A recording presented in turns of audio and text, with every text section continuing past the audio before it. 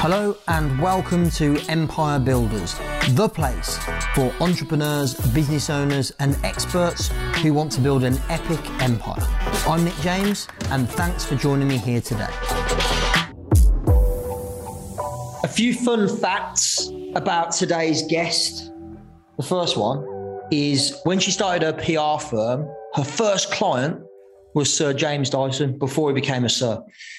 The second is that she was the first female licensed boxing promoter in the UK and worked closely with somebody I was a big fan of as a kid, the amazing Chris Eubank.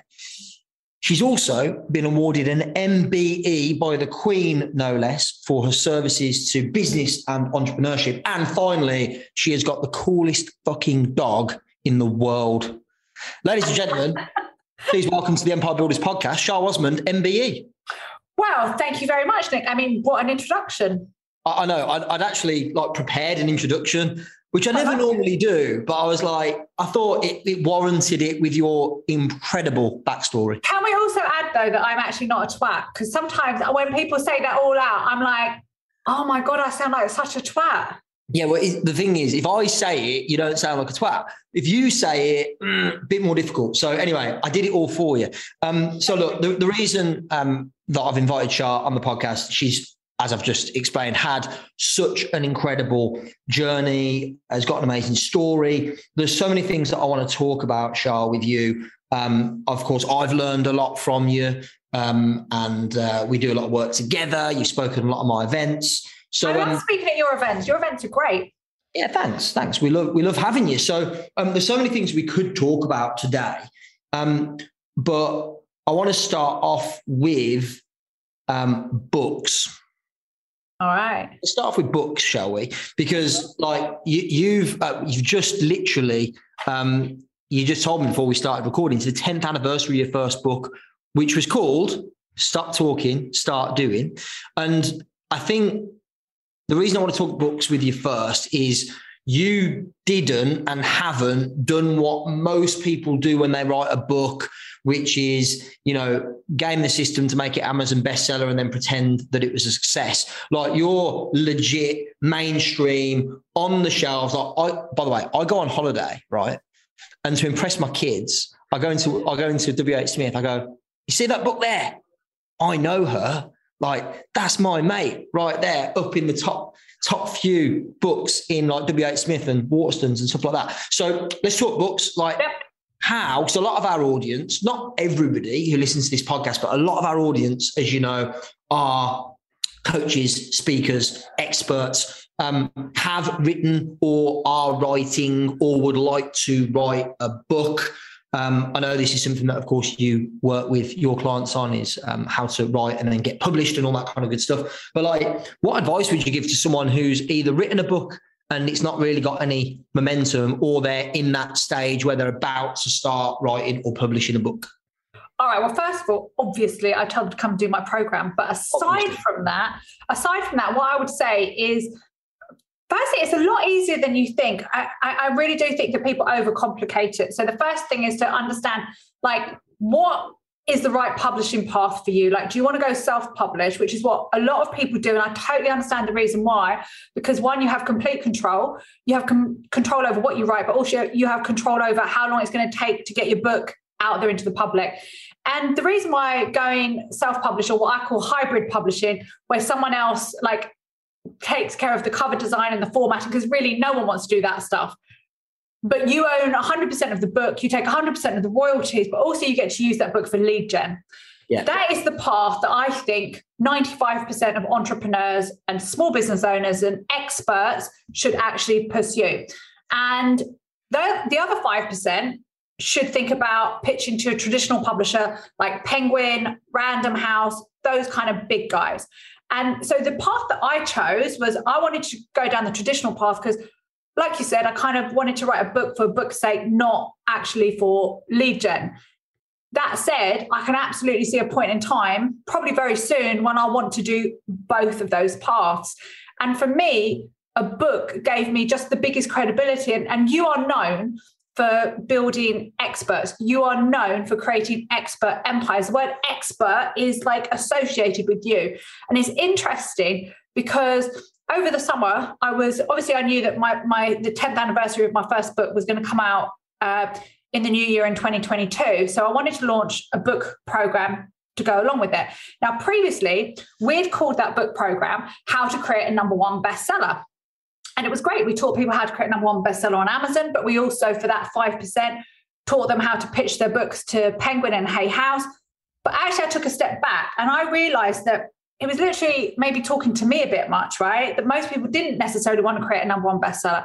What most people wanted to do, they wanted to be seen as the expert in their field. So we changed the program and we changed the focus and we changed the content, and it's now called The Published Expert: How to Get Your Book Written, Published, and Working for You. Because I think that is what your audience are about. Your audience, if they want to write a book, is because they want to be seen as the expert, but they probably struggle with getting it written. They're not sure how to get it published. And really what they want from you or from me is, how do I then use that book to generate leads, to increase my prices, to increase my profile, and to use it as a leverage? And so a bit of a long answer, this one, to your short question. But the reason I'm sharing all of this is because I think it's a shift on the emphasis from worrying about whether you're an Amazon #1 bestseller or a Sunday Times bestseller. I'm grateful I've been both, but actually it's really about how do you use it as a platform. And I think that I think it was our good friend Daniel Priestley who shared these with me, that 95% of entrepreneurs want to write a book, but only 5% end up doing it. And the reason is they think that they've got to sit at a screen and stare at a blank piece of paper or blank screen and start writing.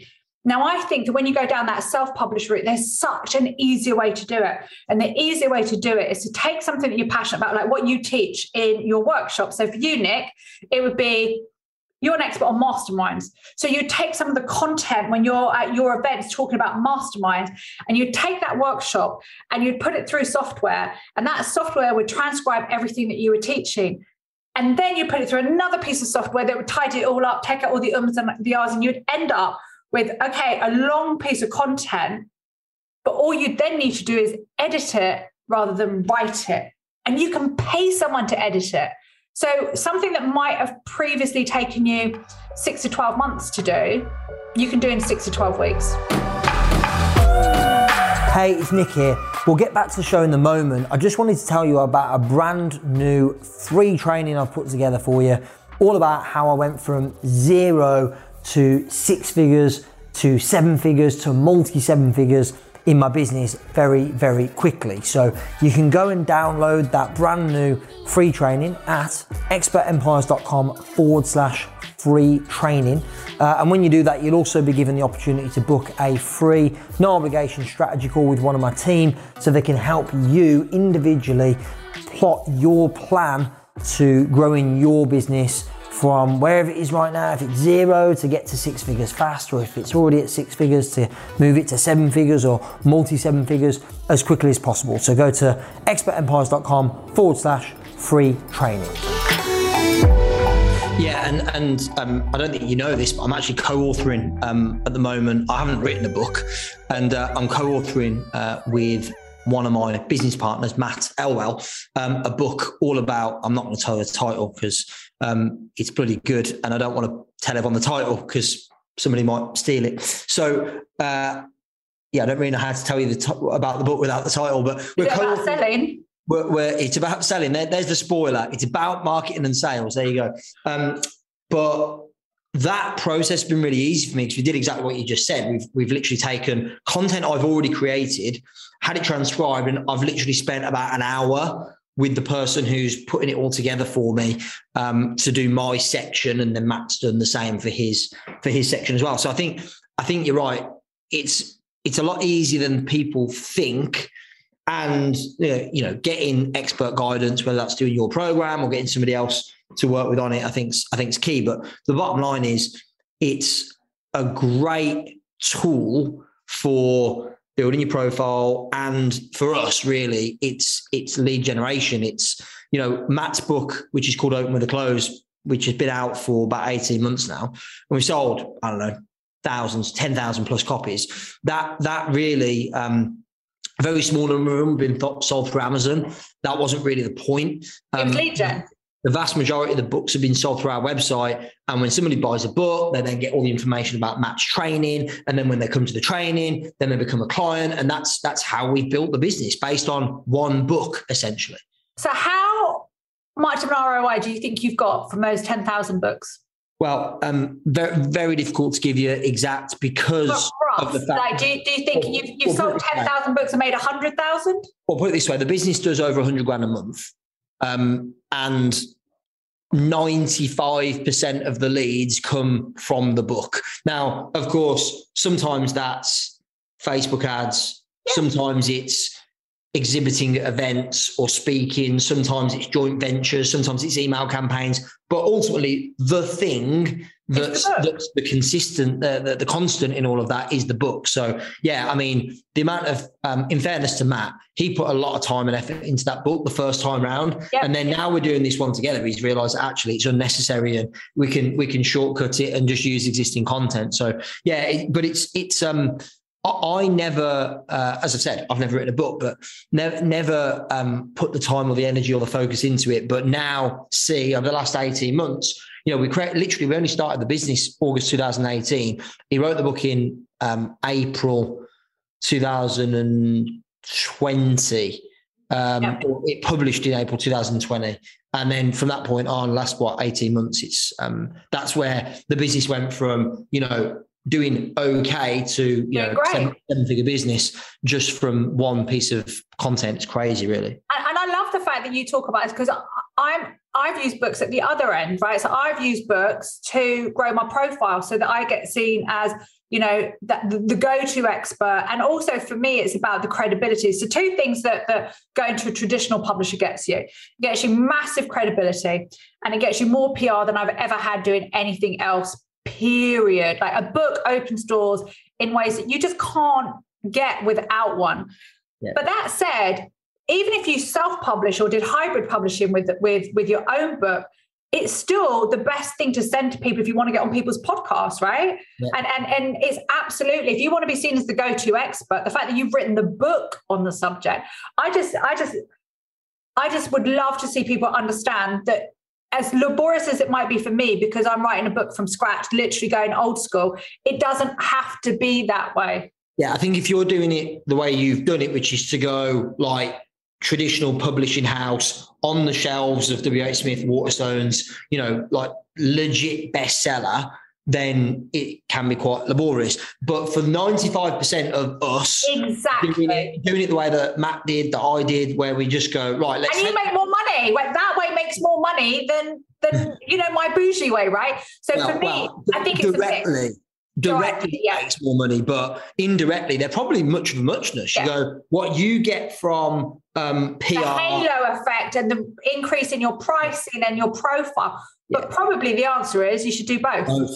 100%. It's never an or thing, it's an and thing, because you go, well, ideally you get the halo effect from being mainstream bestseller, and then people go, oh my God, you're amazing. They pay you vast sums of money to speak on their stage or to join your programs or to be on, or they beg you to be on their podcast. And you do the self-published route like me and Matt did, and you get 10,000 copies sold, 10,000 leads into your business, and you generate hundreds of thousands, millions of pounds in back end. So you can do both. You don't have to 100%. Do one or the other. And I think that's refreshing, because generally speaking, you'll get this is the way, don't do that, or this is the way, don't do the other. So, we're not like that. You and I aren't like that, Nick. There is no one way for anyone, right? Of course, exactly. Let's talk podcasts quickly, because and of course the two go hand in hand, I think, really, because they're great credibility builders, great opportunities for you to add value to your audience, great way to build authority and positioning, and ultimately, bring more people into your community and therefore generate more business. So your podcast is called Build a Bigger Table. That is right, isn't it? I want to make sure I got building a bigger table, but it's the same. Building. Concept. You're in the process of building always. Together. Yeah. Never done. Building. Exactly. And you started that. When did you start that podcast? A year ago. Yeah, cool. So you and I were similar time. I think mine was, look, I'm not this isn't who was first, but let's just say I was first. No, I'm kidding. You started yours a few months after I started the Empire Builders podcast. But again, what I think is great is you and I took slightly different approaches. You went, because again, you've probably already got the ability to do this. You went down, you got sponsorship straight out of the gate, right? Yeah. Like we were almost 18 months in before we got any sponsorship. So maybe just share a little bit about that for those that are thinking about starting a podcast or already run their own. So again, it's a bit like books. So just want to give a little bit of context behind this. So when I started building a Bigger Table podcast, I initially wanted it to be able to sit across a platform for me to talk about the things that I care about. We can pick up on that in a minute, like not just business, but I also wanted to bring in business. And as the podcast has progressed, I've got to be honest, I found it quite difficult to combine the two things into one podcast, a bit like the books, right? You can have one book for lead gen and one book for profile. So I'm actually in the process of putting together the plans for a second podcast that will be purely focused on the business aspect called Unpacking the Business, where I will not just talk to like all the big names that we know about, but actually I want to talk to everyday businesses, and not just online, but all different businesses, what's worked in their business, what hasn't worked in the business. Because sometimes I feel like not all of us get the same network that you and I have, Nick. Not all of us have WhatsApp groups that have like, oh mate, like 368 messages in them today. But I think, and by the way, from people who are highly influential, and we can make things happen quite quickly and easily, right? Absolutely. And I think we share what happens in our business with each other, right? We share what happens, the good things, we share what happens, the bad things, so that we can all learn from each other. But most people don't have that. So I want to do a podcast that takes the concept of what we have and brings it online, makes it accessible to everyone. Nice. Because what I want to do with my Building a Bigger Table podcast is keep the emphasis on those high level topics and conversations about the things that really matter to me. They'll always have a business entrepreneurial element to them. But this links into how I was able to get sponsorship. And the reason I was able to get sponsorship was because I had a really strong brand proposition with my podcast.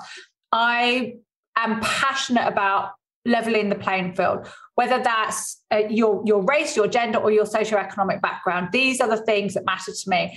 So Building a Bigger Table podcast is about exactly that. Building a bigger table together so that no one has to wait for a seat and no one ever has to ask for a seat. I mean, that's the kind of narrative, especially as women, that we've always had to come up against. Especially in the boardroom, you're waiting for the seat, or you're given a seat and you're the only one at the table. And my attitude is there's enough for all of us. I really believe in abundance, and not in a necessarily hugely spiritual woo-woo way, but in a real practical way.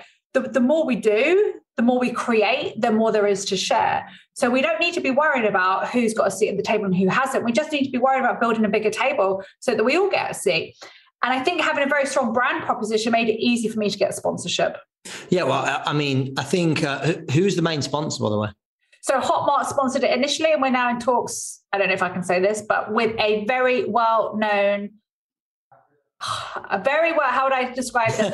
How do you do it without giving it away? You tried to describe it, but a very well-known skincare company. There we go. Oh, nice. Yeah, and I think when the podcast isn't just information, when it stands for something, when it's got a message behind it that people can relate to and feel passionate about, it's much easier to gain sponsorship, right? So I think that's probably a perfect lead into actually the main thing I really want to speak to you about. I love the fact that you're very the opposite to what a lot of people advise. So never talk about politics, or never talk about any of these subjects that are like a little bit, like you do not sit on the fence. Like you are the opposite of sitting on the fence. So you will, openly on social media, through your podcast, you will share your political views. You will share your views on certain key social issues. And I've always been really, because you know me a long time, I've always been very kind of like, I'll keep that to myself for various reasons. And actually the something that I think, really hit me was probably April, May 2020, maybe June, when, George Floyd, Black Lives Matter. And I just realized, honestly, for the first time ever, that the reason I've been avoiding those conversations or that subject was because I didn't understand it as a white man. And I was scared of commenting and getting it wrong. And I spoke to a handful of people, and you were one of the first people I phoned. And I went, look, I've just had a realization about this, and I've avoided this topic for so long because I'm so scared of getting it wrong. And you and the other people that I spoke to said, yeah, Nick, but that's all you need to say for now. Yeah. You just need to own the reality for you, which is, I don't understand this. I'm a white man and I'm so scared of getting it wrong and offending somebody and damaging my reputation that I don't say anything, which I also get is just as bad. So and I think what you do brilliantly is speak up on these subjects and these topics. It's, it's very bold. It's very brave. It's what I call dynamic and daring. And it's actually been a big part of you building your personal brand. So yeah, just maybe share a little bit about your thinking on that, why you do openly, deliberately, intentionally comment on these issues, and why do you think we all should? So firstly, I think the most important thing is to acknowledge that I am still a white female, and therefore I still have white privilege. And I will never be able to understand what it is like to walk in somebody else's shoes other than my own. But this isn't a new thing for me. This is something that I've been speaking about for 20 odd years. And I think that's the people who know me know that. And so I think somebody, it's not virtue signaling. That's the point. And by the way, there are a lot of people doing that shit. And that was another thing I was a bit like, I don't want to be just commenting now because it's fashionable. Correct. So then I was almost less likely to speak about things that were important and that were important to me. So yeah, I think that is important for context, that this is not new for you. And of course, these issues have been a big part of your life for a very long time, as I'm sure you'll share. And I think that is important. It's important to me as well. And it's also important to acknowledge that despite that, I'm still going to make mistakes. Like, I don't think that I have all the answers. I'm not a white savior. I'm not here to provide all the answers. I'm here to listen. I'm here to learn as much as anyone else. But I am prepared to make mistakes in the process of that, right? So I'm brave enough to say it's important enough to me that I am prepared to put myself out there. And if I put a foot wrong, just give me some patience and steer me in the right direction. I'm a big believer, instead of calling people out, that we need to pull people in. Now, there are some occasions when people need to be called out. And you know me well enough to know that I'm not one to back down from a fight. In fact, quite the opposite. But I won't pick a fight unnecessarily, but I'm not going to back down from one either. So if somebody really needs to be called out, I don't have any problems doing that. But I don't think it's your go-to solution. Your go-to solution should be you want to pull people in. And my view has always been this, that if we're talking about race issues, these issues have to be spoken about on white platforms, because it is not the Black community who need to be having these conversations with themselves. That's an echo chamber, and they've been living this for 400 odd years of slavery and discrimination. And the same is true for women. If we're going to talk about gender equality and gender equity, we need men to be having these conversations. And this is so important. Why, as you know, I was really, I was very, active. Let's say active. I was very active on WhatsApp with you and our good buddy, Rob Moore, saying you guys have platforms and it's your audiences, probably even more than my audience, who needs to have these conversations, because they probably feel like you do. They don't know, and they don't know what to say or what to do. And actually, they look to you as an example. So if you can lead and say, look, I don't know what to say or do, but I know that saying nothing isn't the answer. So I'm prepared to show up and be counted, and I'm prepared to be knocked down. I'm prepared for someone to say, Nick, that ain't cool what you just said. Even if you didn't necessarily realize that what you said wasn't cool, you're like, okay, can you explain to me so I can learn? When you know better, you do better. But you won't know better if we don't have these conversations. So it is something that I'm massively passionate about. I have a mixed race son. This is my daily life. And my son is very light-skinned. I see how different he is treated, because some people aren't sure. Is he Spanish? Is he Italian? They don't know what his mix is.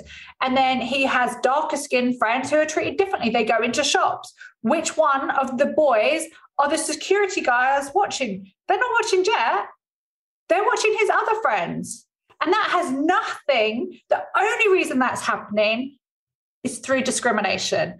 And the fact that people think that, you know, we don't have this unconscious bias is just wrong. You only need to watch 3, 15, 16-year-old school kids go into a shop from different backgrounds and watch who they watch. Yeah. And like you say, that it is largely unconscious. I remember we had a conversation, like I say, about just over a year ago, probably. And I was embarrassed when I realized that then I think we had probably 16, 17 people in our team that they're all white. And I'm like, and there is no way in the world that I would intentionally, consciously not employ somebody because of race or skin color. And what you helped me realize was that it's not just, Nick, in like how you recruit, but if somebody from different ethnic background comes to an interview in my team and sees that they're the only person, they might, for whatever reason, withdraw their application. So all of a sudden, like, it was one of those where I realized this is not like me being a bad person, but I need to understand that this bias, unconscious, exists, and then do conscious things to fix it. And that felt so weird to me. And it comes from, like you said, it comes from the inside. It comes from who do we employ in our team? Who do we employ as consultants? How many Black business owners? Because there are plenty of Black businesses out there that we can employ. And who do you put on your stages? Who do you invite onto your podcast? It's the whole thing. Like for me, it's like you can't be what you can't see. So it's our duty and our responsibility. I've always believed you're either part of the problem or you're part of the solution. There's no in-betweens. And we get to make a choice. And we won't always get it right. You won't always get it right. I won't always get it right. But I'm prepared. I'm here for the long run. So I'm prepared to take a hit on the chin if I make a mistake and say, okay, teach me so I can do better. Yeah. And I think the big shift for me was realizing that actually being conscious and deliberate about, by the way, this is in all areas for me. It's who's on my stage, who joins our team, what clients we work with and attract, like all of this. Actually, it was quite a long time after we had this conversation. I spoke to somebody about joining one of our masterminds, and this is somebody that I've known quite a long time. And he actually said, he went, Nick, do you realize that in your mastermind literature, you don't have any testimonials or any pictures of any clients of yours from different ethnic backgrounds? And I was like, holy shit. Like, I just didn't realize that had happened. I was like, we need to be conscious and deliberate and intentional about making sure that we show diversity in mastermind literature, in our events, in all these places, so that people feel that it's an inclusive, safe space. So it was funny that it took a number of things, conversation with you, conversation with this other guy, for me to become like aware of it. I just wasn't aware. It wasn't I was consciously, deliberately being. But you're unconsciously biased. Correct. Because it didn't even appear on your radar. It did. Exactly. It wasn't like you looked at it and thought, oh, look, I've only got white coaches. Yeah. And that's okay. You just didn't see the fact that you had all white coaches. Yeah. And then you realized that wasn't okay. Yeah. So look, I mean, and obviously these are the issues that are really important to you, and I've learned so much from you on this, which I'm really grateful for. But I think the message here as well is how it's good for business. Can we talk about that? Oh, yeah. I want to talk about why it's good for business. I want people to understand that making changes in how we operate isn't a checkbox exercise. I can tell you for a fact that there are 2 women in my highest level mastermind who specifically came to me because of how I stand up and speak out about things. Both of them are non-white. I launched a new program in April called Empowered, and it was a 6-week program, and we had 8 coaches who ran small cohorts. 5 out of the 8 coaches were non-white. And so many people reached out to me to say that it was the first time they'd seen that on anyone with a high profile that was white themselves. And for me, I was like, but these are the best coaches I know, right? I haven't picked these people because, but the difference for me, I feel, and maybe because this is something that's been important to me for many, many, many years, is my social circles are very diverse. My friendships are very diverse. So for me to look out into my world, all I see is diversity. So it's not difficult for me to find coaches who aren't white, who are brilliant. I'm not having to, I'm not having to search. They're already in my world, right? Half of them were previous clients and customers of mine. And so I just want that's the point. It's self-fulfilling, isn't it? Because you've been talking about it for so long. It is. You get people from diverse backgrounds to become clients. Then when you need to recruit coaches, guess what? You've got a pool of people to select from, which is representative. And you already know how good they are. So I just want people to recognize that I'm not doing this because it's good for business, but I want people to understand that it is good for business. Yeah. It is good for business. And it's not just good for business because you think, oh, well, that's good for business because now I can target this demographic. No, because it's good for business for people like me who will spend a lot of money on things, but I want to know that these things are important to you because it's not about being good for business on a superficial level. It goes all the way through. Yeah, and for me, it's massively underestimated. For me, the way I think about it is I go, it's the right thing to do. And guess what? It's bloody good for business as well. What a bonus. Like, that's not the reason you should do it, but it's a nice, it's not that it's not good for business, I guess. No, absolutely. And that is the premise that a lot of people have operated on. They've operated on the premise that it's not good for business to be political, that it's not good for business to stand up for things that some people feel are political. Although I'm going to tell you straight, the fact that Black Lives Matter, that is not political. It's a fact. And it has nothing to do with all lives matter. If all lives matter, we wouldn't be having this issue, is the reality. And so for me, it's just understanding that we should be reflecting the world in which we live in. And that's it. Yeah. And actually, it should become a time, Nick, where this isn't even a conversation. Yeah. Well, that's the point, isn't it? I think, the fact that it was and is now even still, 18 months down the line, still a big conversation. And unfortunately, probably will be in 5, 10, 15, 20 years time. But all we can do is keep talking about it. I guess this whole section, obviously, hopefully it's been, you feel it's been a great platform. And I just add one thing in. Yeah, I just want to add one thing in, because you have got, in my opinion, one of the best women in the industry in your 7-figure mastermind, Susie Ashworth, who also happens to be a Black female. And I think this is massively important because she has done extraordinary things in a short period of time. She's running a significant 7-figure business, most likely to double next year. And actually, I wouldn't be surprised if you track people in your mastermind, she doesn't end up being in the top 5 of those who've grown the most in the period of time she's in there. Oh, no question. She's absolutely been unbelievable. She's been, working with us for a couple of years, and spoken at our events, as you know, Shah. And I think, it's great. I think it's great for us, for our industry, to see, we've spoken about this a lot. There aren't many women who are operating in our industry, coaches, speakers, etc., who are operating 7-figure, multi-7-figure businesses. That's just a fact. There aren't. Yep.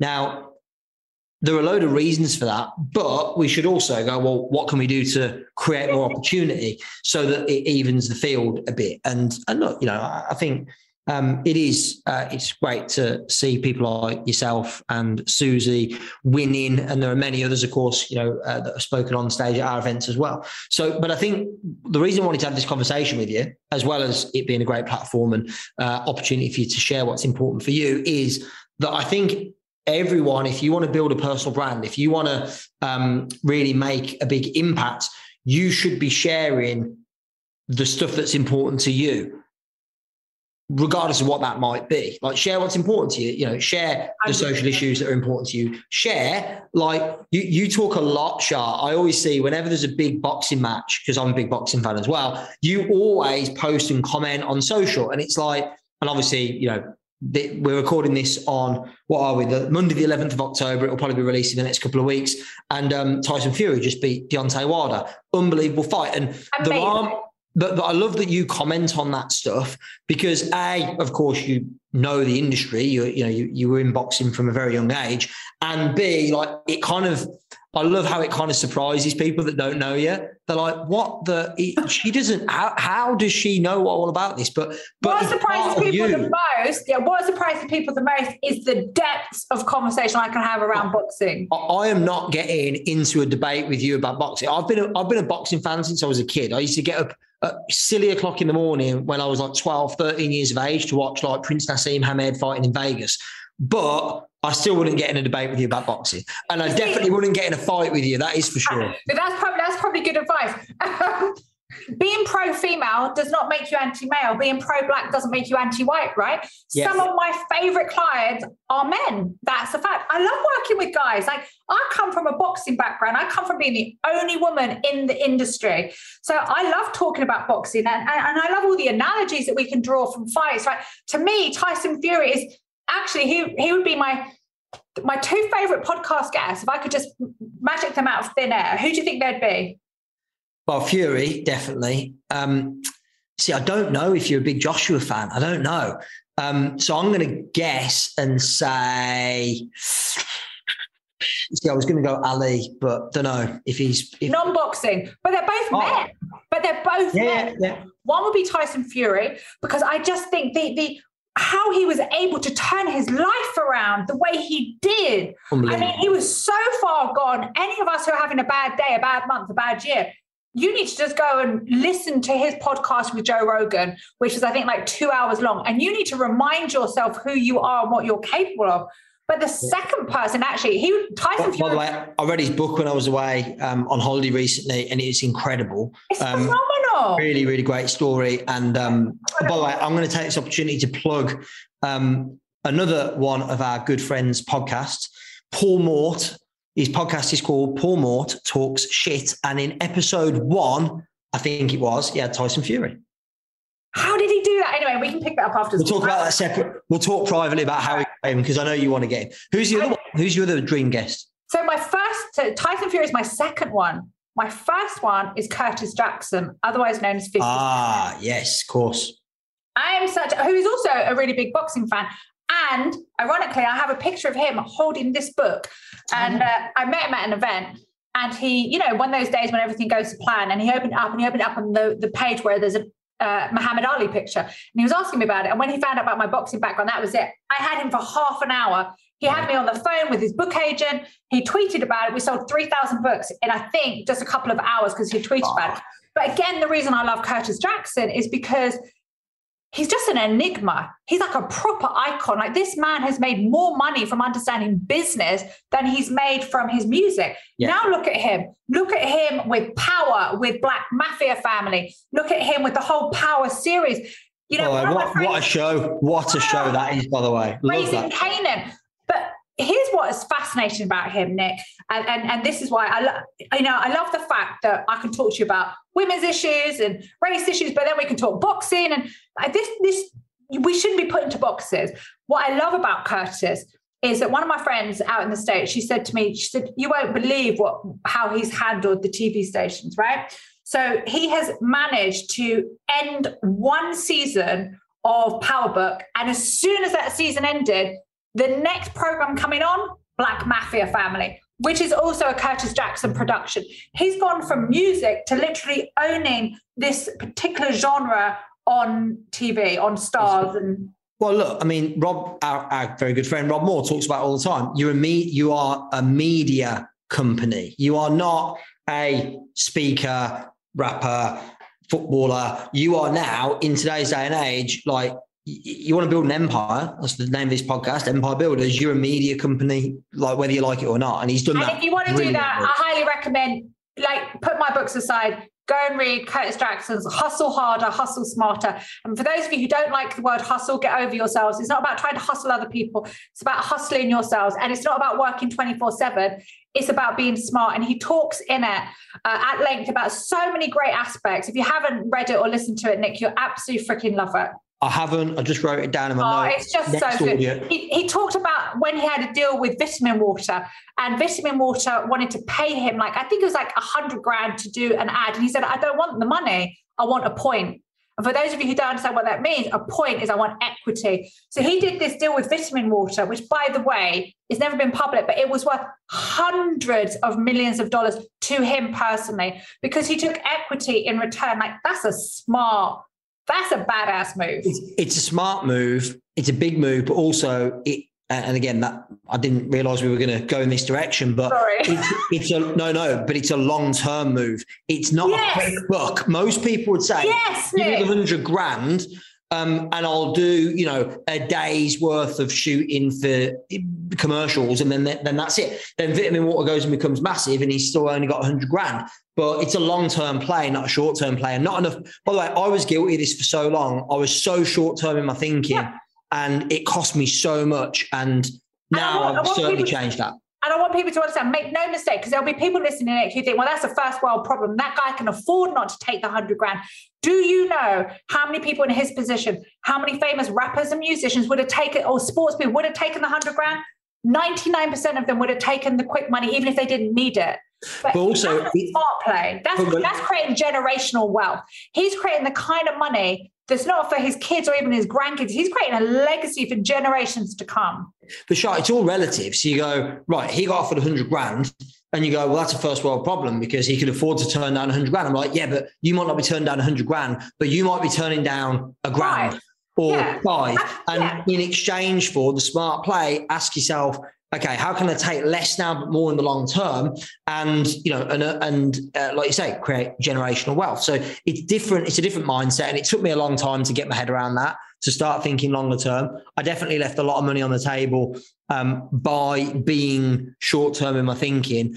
And I think, that's a great example of having a different mindset, which, hopefully the people listening can think now about their current situation and go, right, how could I, in effect, leave $100,000 on the table in order to make multi-millions? How could you leave, $1,000 or $5,000 on the table in order to create $100,000 or $200,000 in the next 12, 18 months, 2 years, whatever it might be? It's a bit like crypto right now, right? So some people are all so hot over crypto. They're like, everyone remortgage your house and put it all into crypto. Like, I don't buy into that personally. I am not an IFA, just for the record. But what I buy into, I call it like my takeaway money. So I think, what would I spend in a week on takeaways? 50 quid? Yeah. Could easily spend 50 quid a week on takeaways. Okay. So that money, once it's spent, is gone. I don't feel any benefit from it. In fact, I probably just put on weight. So let me take my takeaway money and let me do dollar averaging into crypto. So every week, when the market's up, when the market's down, on the same day, 50 quid goes out of my account. It's a bit more than that, but the point is the same. And invest into crypto for the long run. I'm not looking at trading crypto. I'm looking at investing money that I can afford to lose. And in 10 years' time, I'll see where I'm at. I will either have lost it all or I'll be a gajillionaire, one or the other. Well, and the point is, I won't put on weight for my takeaways. The point is, if you'd spent it on takeaways, you definitely would have lost it. Exactly. That's a guaranteed loss. Exactly. So that's how I look at it. All of us have disposable income that we spend on frivolous shit that doesn't actually give us any benefit. So for those of you who think, well, I don't have any spare cash to do that, you do. You all do, even if it's 5 quid a week. Yeah.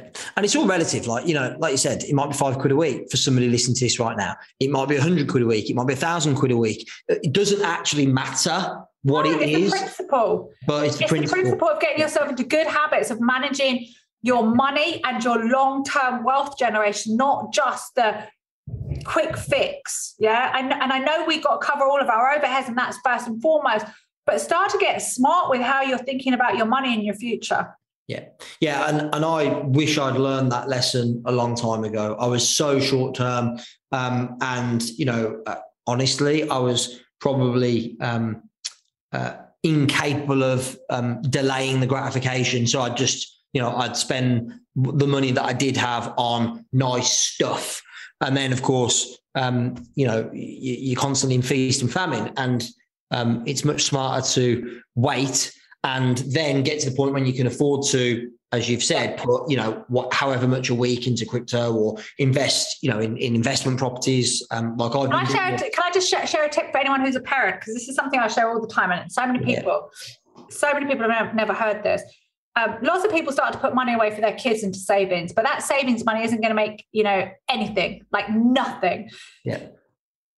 I don't know if you remember Jill Fielding. She was in our space before our time, but she was like one of the leading, not just women, but she was one of the leaders in the space, teaching property, teaching finance.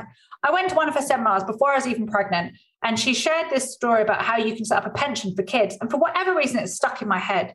So from the day Jet was born, I set up a pension. And every month since he was born, I put the maximum that you can put in. And the government has to contribute. So you put in money and the government puts in their contribution. They won't put in a contribution to the savings plan. So right now, my son sits on a pension plan at 15 of just shy of £100,000.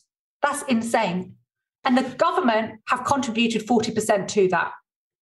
Nice. And you just started doing that like 15 years ago.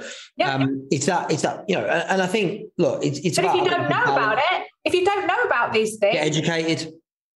But this is why these conversations are so important. I could talk all day long about wealth generation and generational wealth, whichever way you want to flip it, because really it's the way that historically the rich have got rich, and I'm talking about the upper middle classes have got rich, is because of handed down generational wealth through inheritance. And having the knowledge that you can set up a pension for your kid. There's very few people who grew up on a council estate like me who ever had anyone tell them that you can set up a pension for your kid. Yeah. No one. So if you don't have the knowledge, you can't do better because you don't know any better. Yeah. Listen, sorry, we could literally talk. Lyrical, right? We could literally talk all day and often do. But look, hopefully everyone found this episode useful, valuable, interesting. I certainly did. Check out 2 things that I'd recommend you do. One, Shah's podcast, it's amazing. It's called Building a Bigger Table. Check that podcast out, subscribe to it, download, listen to some episodes. If you bump into Tyson Fury or Curtis Jackson, tell them that they should get on that podcast with Shah. And also go to shah.com, which is Shah's brand new website. That's SHAA.com. I so wish that I could get Nick.com. So jealous that you've got such a unique name that Shah.com was available. But go to Shah.com. A lot of money, I'm not going to lie. Yeah, I'm sure. I wonder how much Nick.com will cost. More money than Shah.com. I don't even want to think about it. Yeah. So go to Shah.com, check out Shah's brand new website. And keep an eye out because she's got you said you've got your 10th anniversary book coming out. Yep. That's coming out soon. Yeah, that's coming out soon as well. And we will be launching next month a new book program to help people get their books written, published, and working for them. Cool. Maybe we'll get you back on to talk about that and more about books specifically. And I'm sure we'll be doing some stuff for our community about it. So, we'll probably do a webinar or something to let people know about the course and everything like that. So, Shah, thanks again for joining. Lots of love. Speak to you soon. Thanks everyone for tuning in. And remember, more we connect, more we collect. Okay, that's it for today. Thank you so much for listening to Empire Builders. Please subscribe, leave us a review on Apple, on Spotify, on other platforms, and share the love, tell your friends. Remember, till next time, the more you connect, the more you collect.